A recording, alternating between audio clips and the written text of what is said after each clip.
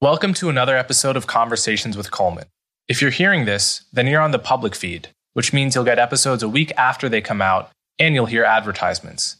You can gain access to the subscriber feed by going to colemanhughes.org and becoming a supporter. This means you'll have access to episodes a week early, you'll never hear ads, and you'll get access to bonus Q&A episodes. You can also support me by liking and subscribing on YouTube and sharing the show with friends and family. As always, thank you so much for your support.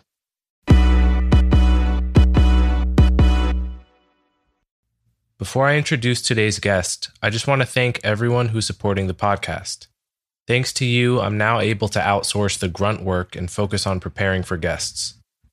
If you'd like to support the podcast, go to my website, colemanhughes.org. My guest today is Peter Singer. Peter Singer is an Australian moral philosopher. He's a professor of bioethics at Princeton University and a laureate professor at the Centre for Applied Philosophy and Public Ethics at the University of Melbourne. He specializes in applied ethics and approaches ethical issues from a secular utilitarian perspective. He's known in particular for his book Animal Liberation, in which he argues in favor of veganism, and his essay Famine, Affluence, and Morality, in which he argues in favor of donating to help the global poor. We talk about whether moral obligations depend on where you happen to be in the world. We talk about whether human happiness is comparative or absolute. We talk about Tyler Cowen's book, Stubborn Attachments. We talk about hedonic adaptation and whether the human race is happier now than it was 1,000 years ago. We talk about judging figures from the past and taking down statues. And I drag Peter into American politics by asking him how a consequentialist should view a problem with such a small body count, such as unarmed Americans killed by the police. So without further ado, Peter Singer. Welcome to another episode of Conversations with Coleman. My guest today is Peter Singer. Peter, thanks so much for coming on the show. You're very welcome, Coleman. Happy to be on your show. Yes. We spoke about a week ago on the Comedy Cellar podcast about a wide range of issues, and I want to go over a few of those without boring you by rehashing all the same topics. But just to start, can you give people who may not know you a quick summary of who you are and how you describe what you do? Yeah, sure. I'm a professor of bioethics at Princeton University. I've held that position for just over 20 years. As your listeners can probably tell from my accent, I'm Australian by background. I grew up in Australia, studied at Oxford University and taught at NYU for a little while, went back to Australia, and then came to Princeton, as I said, about 20 years ago. I'm probably best known for my book, Animal Liberation, which some people credit with having triggered the modern animal rights movement. And certainly that's continued to be one of my major interests in trying to get better treatment for animals, particularly for farm animals, since that's the vast majority of the animals we abuse. But also quite early in my career, I wrote an article called Famine, Affluence, and Morality, which is about what we people living in affluent countries, at least those of us who have some money to spare for things that we don't really need, ought to be doing to help people in extreme poverty in low-income countries. And that article got reprinted a lot and has had some influence in the effective altruism movement, which is a more recent movement. And as part of that, I wrote a book called The Life You Can Save, which led to the starting of a charity with the same name that recommends the most effective organizations helping people in extreme poverty. You give a very understated account of your own feats, I think. As I told you last week, your book, Animal Liberation, had a big influence on me when I was maybe 16 or 17. I would say it's one of the 3 or 4 books that persuaded me to pursue a philosophy degree, because just the style of reasoning, it just became clear to me that there are 2 types of people. There are people who assume that their base gut instinct about right and wrong is worth respecting completely and not challenging. And then there are people who distrust their initial gut reaction and want to reason things through. And I remember in particular the argument from animal liberation that seemed, it's one of those arguments that just seems obvious the moment you hear it, but you wouldn't necessarily think unless it's said explicitly, is that the ability to reason on the part of an animal should make relatively little, if any, difference to our ability or the requirement that we care about its well-being. It's really the capacity to suffer and flourish that should matter. And, anyway, that's just to say, I think that style of reasoning about right and wrong was very important to me, as a young budding philosophy major. So thank you for that. Great. I'm very happy if I had an influence in bringing you to philosophy. That's terrific. And it's always encouraging to me, actually, to hear that people do respond to arguments. As you say, not everybody does. But when people respond to a philosophical argument to the point of actually changing something that's very close and personal, like what we eat, which affects us every day, more than once a day, I think that's a tremendous testament to the power of philosophy and the importance of the subject. Yeah, absolutely. I want to talk a little bit about the other half of your most prominent parts of your legacy that you mentioned, your argument about giving money to charity from famine, affluence, and morality. Can you briefly describe that? I'm sure you've done it 1,000 times in your life, but... Yeah. So in this original article that I mentioned, Famine, Affluence, and Morality, I was concerned with a particular crisis that was unfolding then. I wrote it in 1971. The crisis that led to the formation of the nation of Bangladesh, which previous to that was East Pakistan, a part of Pakistan. And there had been an autonomy movement, which democratically elected party in favor of more autonomy. And the Pakistani army brutally repressed that movement. So brutally that 9 million people from East Pakistan fled across the border into India. And India, which was a much poorer country then than it is today, was faced with the enormous task of housing, feeding, providing sanitation for 9 million refugees. And of course, they appealed to the Western nations for assistance, and some assistance was forthcoming, but not nearly enough. So it was in that context that I want to ask myself the question, what should we be doing? Is it okay for us to just go on with our normal lives while there are these 9 million people who may not be able to get the necessities of life? And of course, it's true that neither I nor my other friends were in any way responsible for this situation. But still, that didn't answer the question of whether we ought to be helping. And to illustrate that, I used this little story of walking past a pond and seeing that a child has fallen into the pond. It's not your child. You're not responsible for the child in any way. But you seem to be the only person close enough to rescue the child and prevent the child drowning. Now, there's no danger to you here because you know that this is a shallow pond and you can stand up in it. But there is some inconvenience and some expense because you're going to ruin your clothes. You just happen to be wearing really nice clothes to go somewhere important.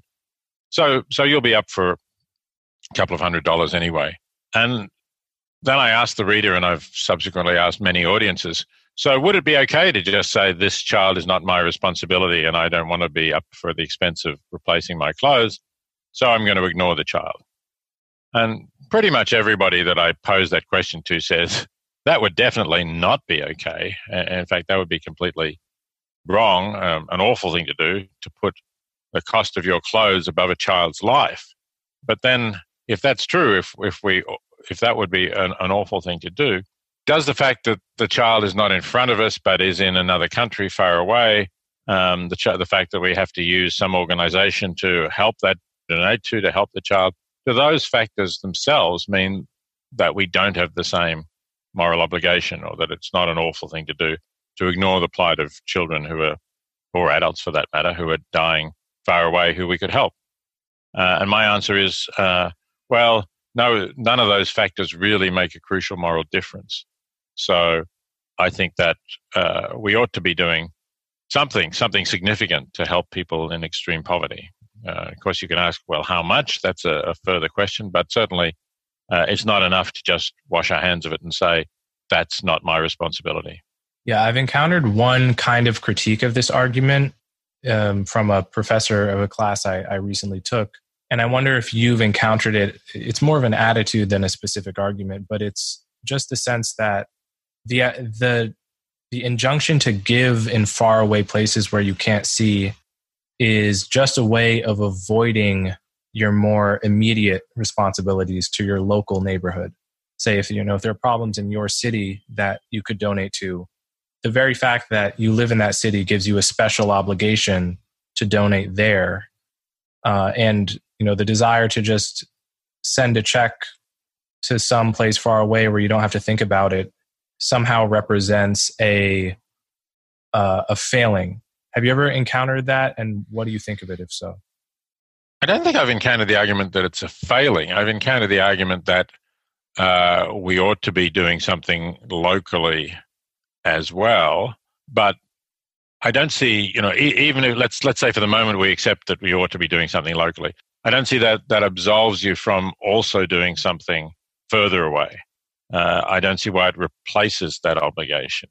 Now, if the people locally were just as needy, and if you could help them just as effectively, by which I mean that a dollar given locally would go just as far as a dollar given in a low-income country far away, then I would accept this, but I wouldn't see it as an obligation to give locally. I would just see it as an obligation to give where you can give most effectively. And if it is most effective to give locally, sure, give locally. But I think the facts are very different from that. If you're living in the United States, then in fact your dollars don't go very far because essentially it costs more for people to feed and house themselves than it does. The poverty line in the United States for a family of four, I think, if I remember rightly, is around $23,000, which is not very much to live on in the United States.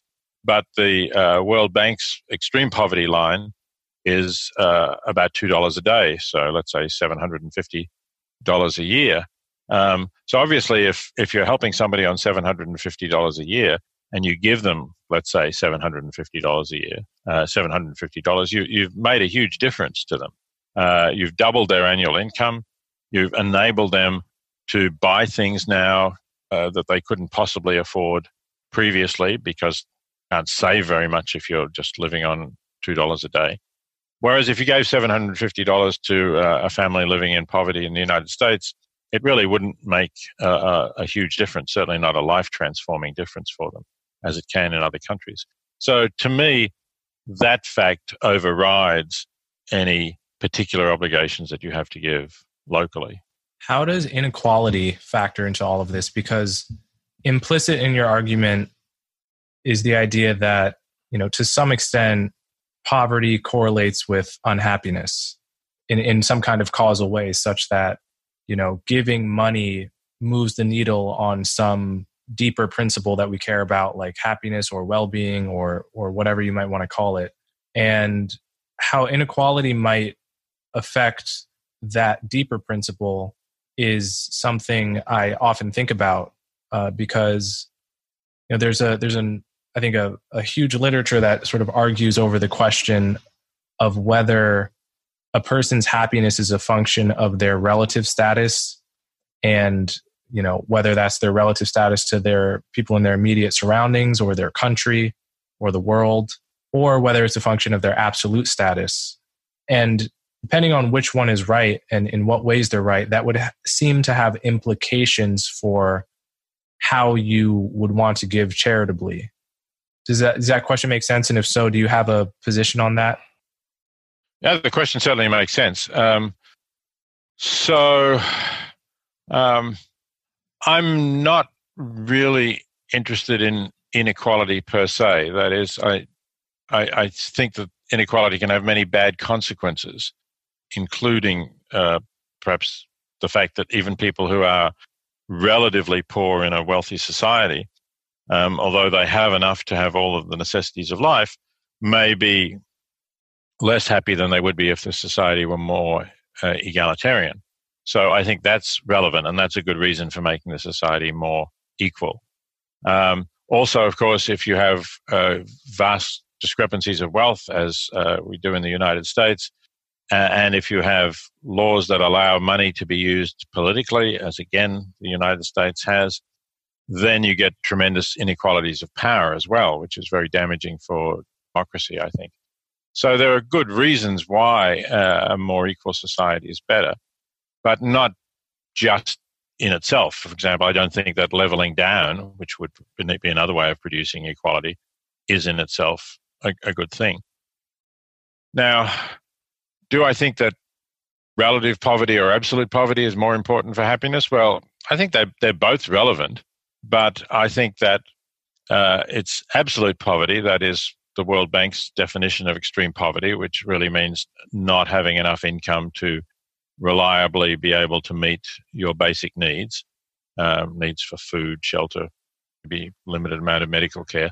I think that that's more crucial, particularly to suffering, right? When you talk about happiness, I tend to focus on the negative, on suffering and reducing suffering more than on increasing happiness, partly because I think we have a better handle on how to do that, and we can do it less expensively than it takes to increase happiness. So when you're talking about reducing suffering, then I think helping people who don't have enough to meet their basic needs is the best, the most provable, and certainly the most cost-effective way of doing that. So this gets into some interesting trade-offs, and I mentioned Tyler Cowen's book on our last podcast, the Comedy Cellar podcast, but I want to sort of re-ask that question and ask it slightly differently. But let me just first give a summary of what I'm talking about for the audience. Tyler Cowen wrote a book called Stubborn Attachments, in which he argues that we have a moral obligation to increase GDP as much as possible without violating human rights, and while also mitigating the effects of climate change and trying to prevent nuclear war. But the bulk of the book is dedicating to arguing why GDP growth is important. And the way he does that is by essentially doing what you did in Famine, Affluence, and Morality with regard to the dimension of space, which is to say, your argument was that the number of miles between you and another person shouldn't diminish your obligation to them. What Cowen does in this book is, the number of years away that you are from a person who's yet unborn, also doesn't diminish your obligation to them.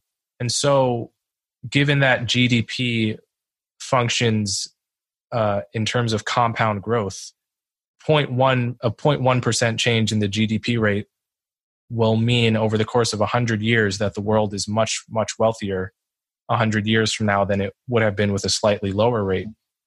And so what he ends up arguing is that if given a trade-off between reducing inequality, for example, through a welfare program that has a negative effect on GDP, and maximizing GDP, we actually have a moral obligation to do the second, because we would essentially, if we didn't, we would be sacrificing the wealth of many, many future people for the poverty of smaller number of people that are alive today.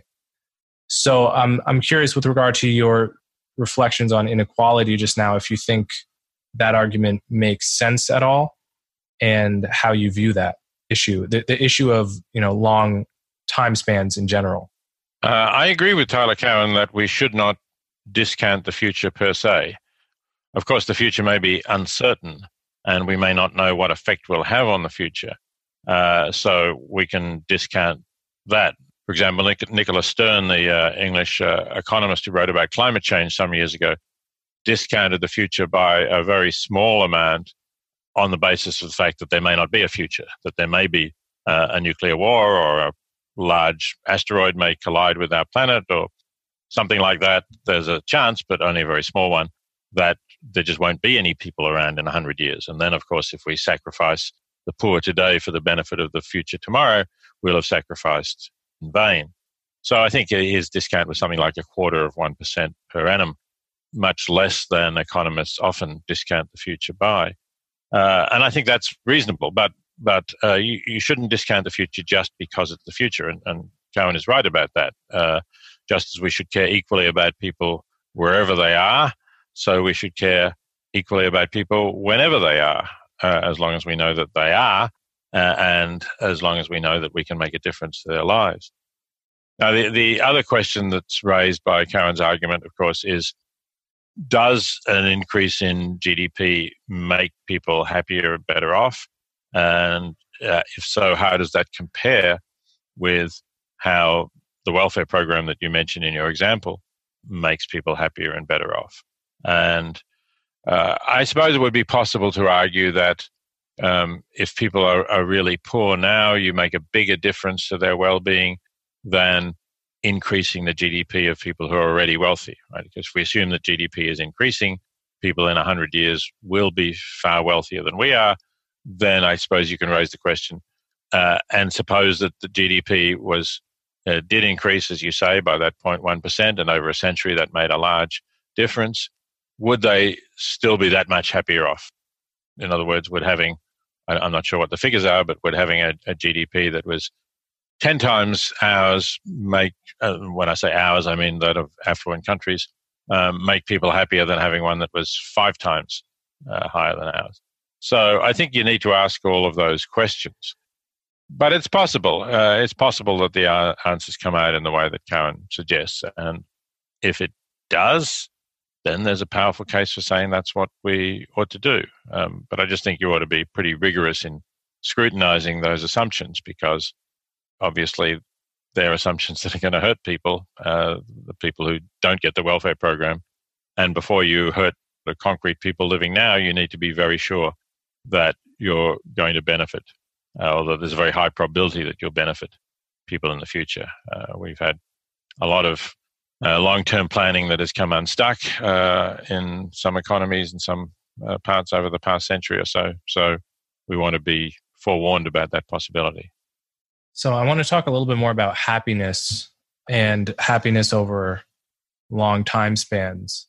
I think one important piece to put in here is the idea of hedonic adaptation, which, basically says that, one becomes accustomed to new circumstances, one's expectations rise to meet those better circumstances.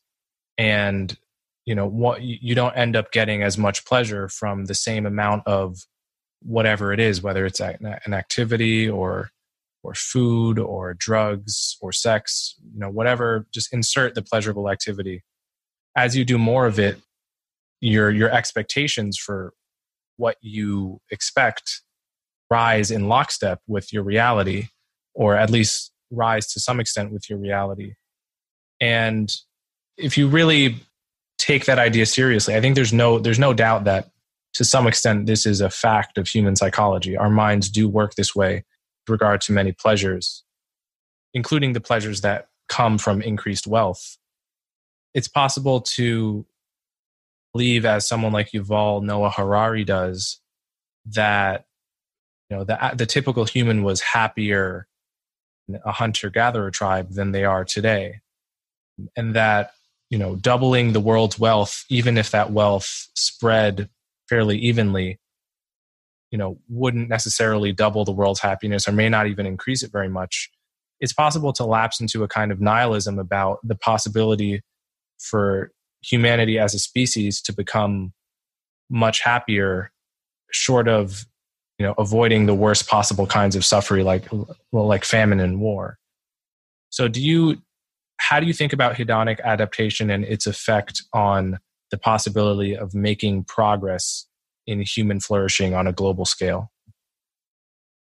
Well, hedonic adaptation, I agree, is a fact, and it's one of the things that I had in mind when I said, in response to your question about Tyler Cowen, that it's not so clear to me that people 100 years now are living on 10 times our per capita GDP rather than 5 times our per capita GDP. They're going to be all that much happier. So I think that's true, but I don't agree with Harari's claim about hunter-gatherer societies. they may have been happy in many ways at many times, no doubt, when they were well fed. No doubt they enjoyed sex as much as we do, although I suppose they couldn't avoid the consequences of pregnancy. But I think the negatives, the suffering that they had that they could not alleviate, must have been much worse.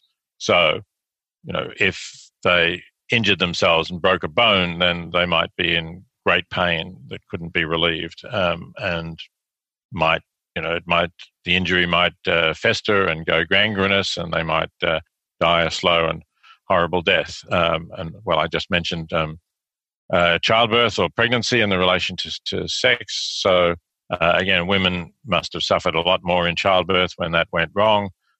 We know that maternal mortality rates were, of course, very high. So I think that they had a lot of things went wrong that we have better solutions for. So I think what our greater wealth and scientific knowledge, technology does is to enable us to avoid some of the worst forms of suffering that people used to experience, and not just hunter-gatherer societies, but even in the 19th century, suffered horribly from simple things like toothache, which we can generally get attended to pretty rapidly. So I think that we can make people happier, that I think increasing GDP and spreading it around the world does make people happier by reducing severe suffering. And that's not something that we ever adapt to. In other words, there isn't the negative of hedonic adaptation that suffering stops hurting after a while. So I'm not nihilistic. I think that we can make progress in improving the world and bringing everybody up to a certain level. Whether there's then a ceiling on this level because of hedonic adaptation, that's possible. I couldn't confidently say that that's wrong, but no doubt we'll learn more about that as we get to the situation where we've got everybody, or most people, up to that level, and we don't have to worry about extreme suffering anymore, and we're only thinking about, can we increase people's happiness? Is there anything that, well, let me put it this way, is your famine, affluence, and morality argument about the saving the drowning child, what it does is uses a simple thought experiment to show why you as an individual plausibly have a strong moral obligation to do something. Is there anything similar to that doesn't operate at the scale of an individual but operates at the scale of a nation in terms of public policy? It's like a policy that nations plausibly have a very strong obligation to adopt, where the moral logic of it is not extremely difficult or complicated. Well, I do think that countries have moral obligations, and they're not always fulfilling them. I think that's particularly for cases where individual actions don't or aren't likely to be sufficiently effective to achieve the goal. And the example that springs to mind as you were talking is climate change. So I think that individuals can and should do things to reduce their carbon footprint, but I don't think that's going to be enough. I don't think we'll get enough people in the present situation reducing their carbon footprint to avoid catastrophic climate change. And the way to do that is to have governments provide incentives like carbon tax for avoiding carbon, or a cap and trade scheme. And if governments don't do that, then I think we are going to get into a situation where a lot of bad things will happen. You talked about parallel to the drowning child in the pond. Well, we'll have drowning people perhaps as sea levels rise and low-lying regions are inundated. Poorer countries have quite a lot of those low-lying regions because they tend to farm river deltas very intensively. River deltas, of course, have very fertile land, but they're low-lying. So the Mekong Delta is one example. In Bangladesh, the deltas of the great rivers that flow to the sea in the Gulf of Bengal are low-lying areas. The Nile in Egypt. And I think rising sea levels are going to inundate these areas. bring salt into them, which will make them unsuitable for farming. So it's just one example of how the wealthy nations with their high levels of greenhouse gas emissions are harming poorer people. And we could multiply the examples in many different ways, of course. And yes, I think that rich countries have obligations which they are currently not fulfilling, perhaps a couple of exceptions, to rapidly phase out their greenhouse gas emissions and stop harming the nations that they are, the other countries that they're harming at present. Okay, so I want to pivot a little bit and steer you into some topics that relate to current events and politics. First off, you've written, I think I've read an essay of yours where you talk about judging figures from the past and taking down statues, particularly with regard to Stalin and perhaps you remember the essay. I think I talked about statues of Hitler as well. That's right, yeah. So, obviously in America we've been having a perpetual argument about the easiest version of the tough conversation is with Confederate statues and whether they should come down. And then the harder version of the hard conversation is with founding fathers who owned slaves, many of whom owned slaves, and to different extents felt either approving or ambivalent or hypocritically disapproving of slavery. And this is obviously a symbolic issue. It's not an issue on which lives actually turn. So, I guess I have two questions. The first is just, what do you think about the value of symbols to begin with? You're famously a consequentialist philosopher, and I am too, which means I try to base my reasoning about right and wrong on the consequences of actions, as concretely as possible. So when I think about symbolic issues, sometimes I'm tempted to just not have an opinion because, we're not talking about anyone's concrete well-being, or if we are, it's a kind of psychological well-being that I feel, some folks like a statue, some folks don't, and who am I to weigh one over the other? So first off, what do you think about the value of symbols, morally speaking, when we talk about statues? Like you, I tend to look at future consequences, and I think it depends on to what extent people notice and are affected by the symbols.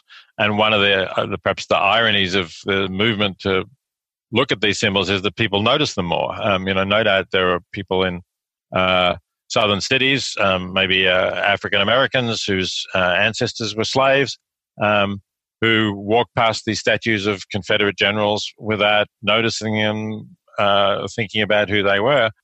Now they think, hey, wait a minute, my city's got a statue up of somebody who was trying to defend the enslavement of my ancestors, and I don't like that. It makes me feel bad when I walk past that. Same thing happened actually at Princeton with Woodrow Wilson, because I'd been at Princeton for many years before the Black Lives Matter movement brought up the fact that Wilson was a racist who reintroduced segregation into the federal civil service after it had been abandoned, 20 or 30 years after it had gone from the civil service. So I imagine there were many there's a college called Wilson College at Princeton, of which I happened to be an honorary fellow, and I sometimes eat in their dining room. There was a huge picture, like a wall poster of Woodrow Wilson on that dining room. And I'm sure many people walked past it and had no idea, as I had no idea, that we were walking past a picture of somebody who was a racist who reintroduced segregation into the federal civil service.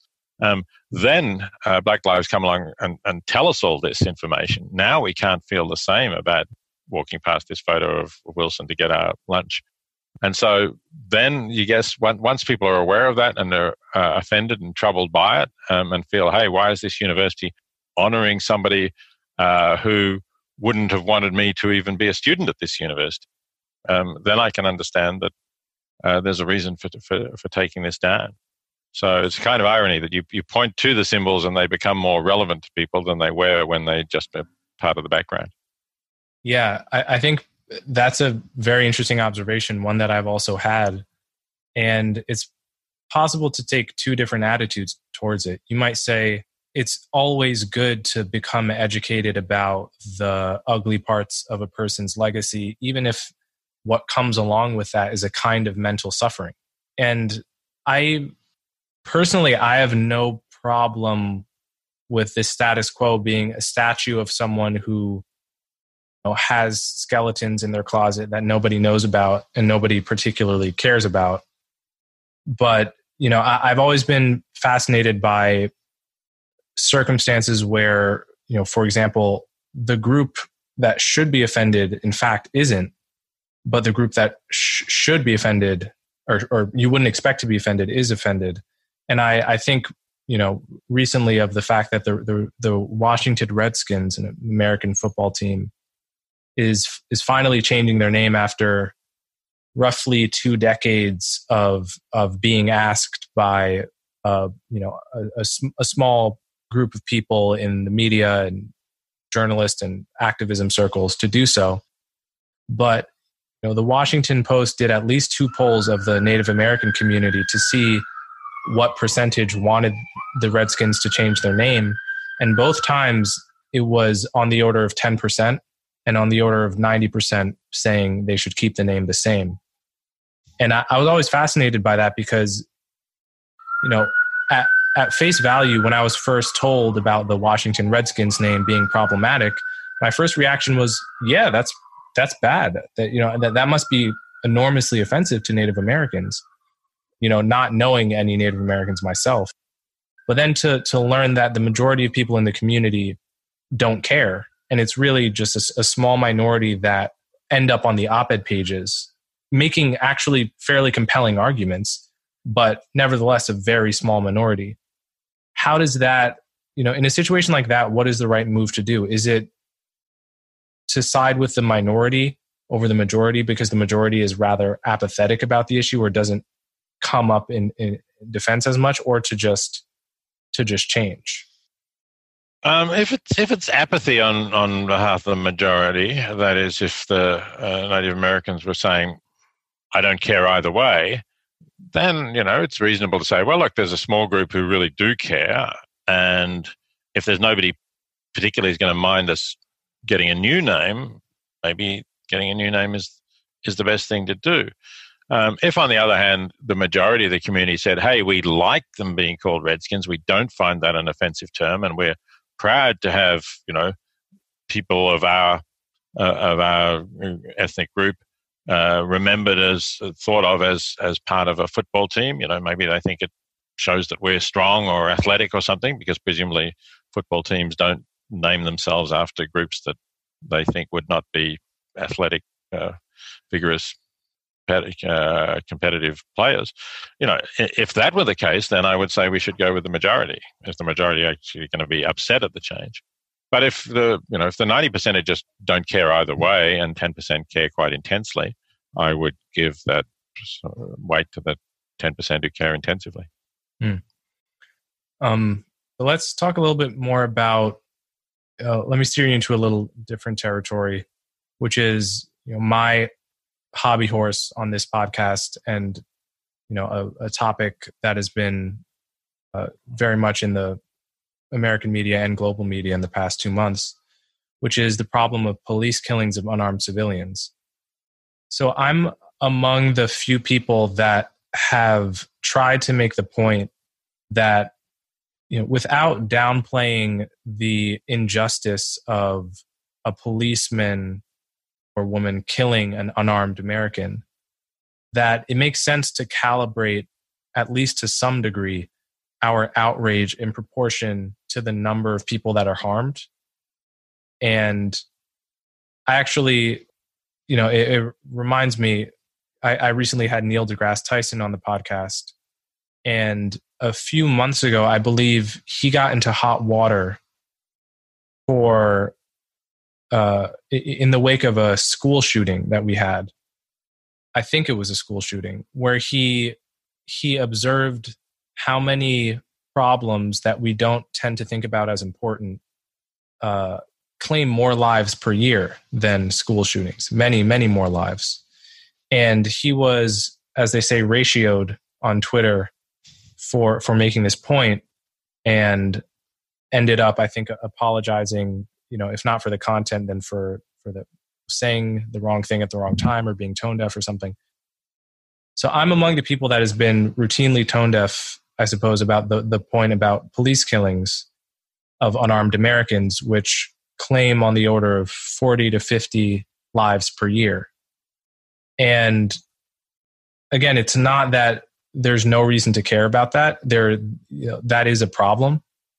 I want to underscore that. But the global protest that this has inspired, when we live in a context where we have many problems that claim, that's on the order of a lightning strike kind of a problem, where I often try to point to the problem of homicide as a problem that just claims thousands of lives a year, and that represents a similar public policy failure to our public policy failure on shooting of unarmed police, but a public policy failure that just claims many more lives in America, at least. This is not true where you live, I believe, and not true in most of Europe.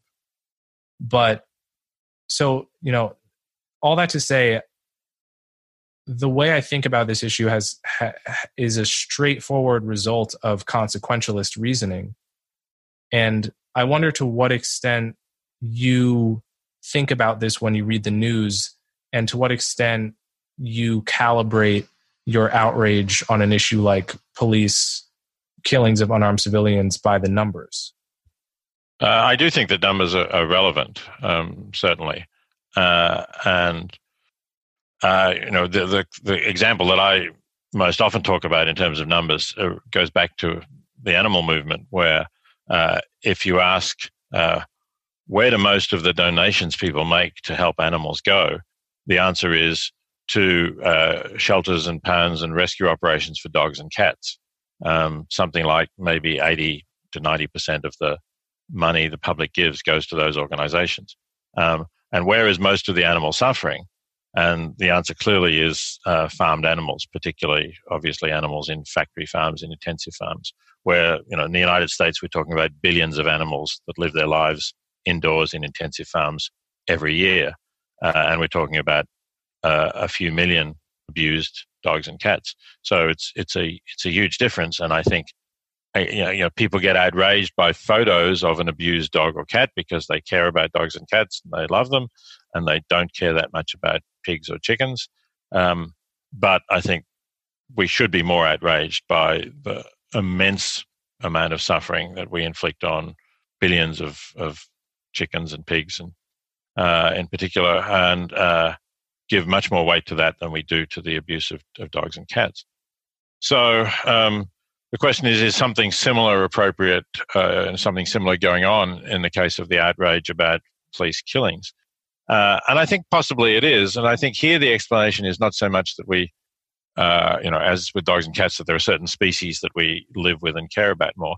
It's more that we've had such dramatic and horrifying videos of this happening. I mean, the death of George Floyd was one example where we see that on video. We see it going on for a long time. We hear him saying he can't breathe, see the police officer maintaining his knee on the neck, and that's just outrageous. And then we have these other videos of, was it Rayla Brooks in Atlanta, who was running away and when shot in the back by police, after a clearly non-violent encounter. And you see those videos and you think, my God, how can people do this? This is horrendous. And that's why people want to do something about it. They want to join in the march. And we have these identifiable victims. We can say, George Floyd, Rayla Brooks, and the various others, Trayvon Martin, you go back there. And when you talk about homicides, which I agree is obviously a much larger problem, we don't usually have those videos. Obviously, general murderers don't carry body cams to record what they're doing, or they don't do it in public where other people are videoing. And you say it is a bigger problem, which I think is true, but is it an equally tractable problem? Is it something that we know what to do about? Now, to some extent, I think the answer to that is yes. What we need to do about that is get guns off out of the hands of civilians in America. But we were on that Comedy Cellar program, and Noam there said something like, "Yeah, well, good luck with that," as if to say, that's politically impossible in the United States. Now, I don't know enough about US politics to say, is that politically impossible? Over what time period is it politically impossible? It is an extraordinary fact about the United States that so many people carry guns, and that's completely unlike where I'm speaking from now in Australia. It's completely unlike Europe and the United Kingdom and most other places that I'm familiar with. And that's reflected in the homicide rates, of course, and in the rates of other deaths by shooting, including accidental deaths of children. So that seems to me to be something that is definitely worth campaigning about. And it looked like, after the school shooting, what's the name? I forget the name of the school, but, that started this big movement and people were getting out on the streets. And I kind of wish that had gone on and achieved the momentum and the influence that the current Black Lives Matter movement has after the death of George Floyd, because that would have, I think, been a much better thing. It would have actually not only reduced general homicides, but would have reduced police shootings as well, because the police would have had less reason to believe that anybody that they stop is likely to be carrying a gun. So to that extent, I agree with you. But, I do also want to say that I think those videos do demonstrate something really sickening that goes on with the culture in some police forces. And I can well understand that people are outraged by that and they want to stop it. Yeah, I definitely think the videos are a huge, probably the main cause of the upswelling concern about this issue and the rise of smartphones and social media. I just want to say, I think you may have said Rayshard Brooks in Atlanta, who got shot in the back. I don't think he was shot in the back. He was the one that was turning and pointing his taser at the cop as he got shot, right? Yeah, you're right. But he was some distance from the cop, and I think the cop knew that the taser actually wasn't going to work anymore. As what I read, the tasers only can be used twice, and the cop had already used that taser twice. Right. So the cop should have known anyway that the taser was no threat to him. Yeah. In any event, I think it is, in addition to being a result of the videos, I think it's also a result of ideas, because, in the smartphone era, we not only have videos of cops doing awful things to Black people, there are those that circulate once every few months, as you mentioned. There are, just as many videos of cops doing those to white people that don't get circulated. There are videos of just horrible, I saw a video on Twitter the other day of just a drive-by shooting in a neighborhood. A guy just drives up. This man is walking, holding his young daughter's hand. She doesn't look like she can be older than 5. And a car pulls up next to him and shoots him dead. This is the kind of thing that happens with regularity in high crime pockets of America, which happen to be predominantly Black. And there is video of all of this stuff, but the video that ends up going viral, I think, reflects a pre-existing attitude that people have to care about certain things more than others. Because there's just an infinity of video of anything you want. You can fill your whole day up with any particular cause for concern in the modern era. So I think there still is a burden of explaining why this issue is the one that has so deeply rattled the American and I guess frankly global moral conscience. And I don't think it's all a bad thing. I think much of what will come out of this is necessary police reforms that have been delayed for decades and opposed by very powerful police unions. But I worry about the underlying biases that cause those concerns, preventing us from ever coming to grips with the problem of violent crime and homicide in neighborhoods where the number one cause of death for Black men in their 20s is homicide, and well over 50%, upwards of 80 or 90% of them go unsolved. So you have this internecine violence where your brother gets killed and you feel like you have to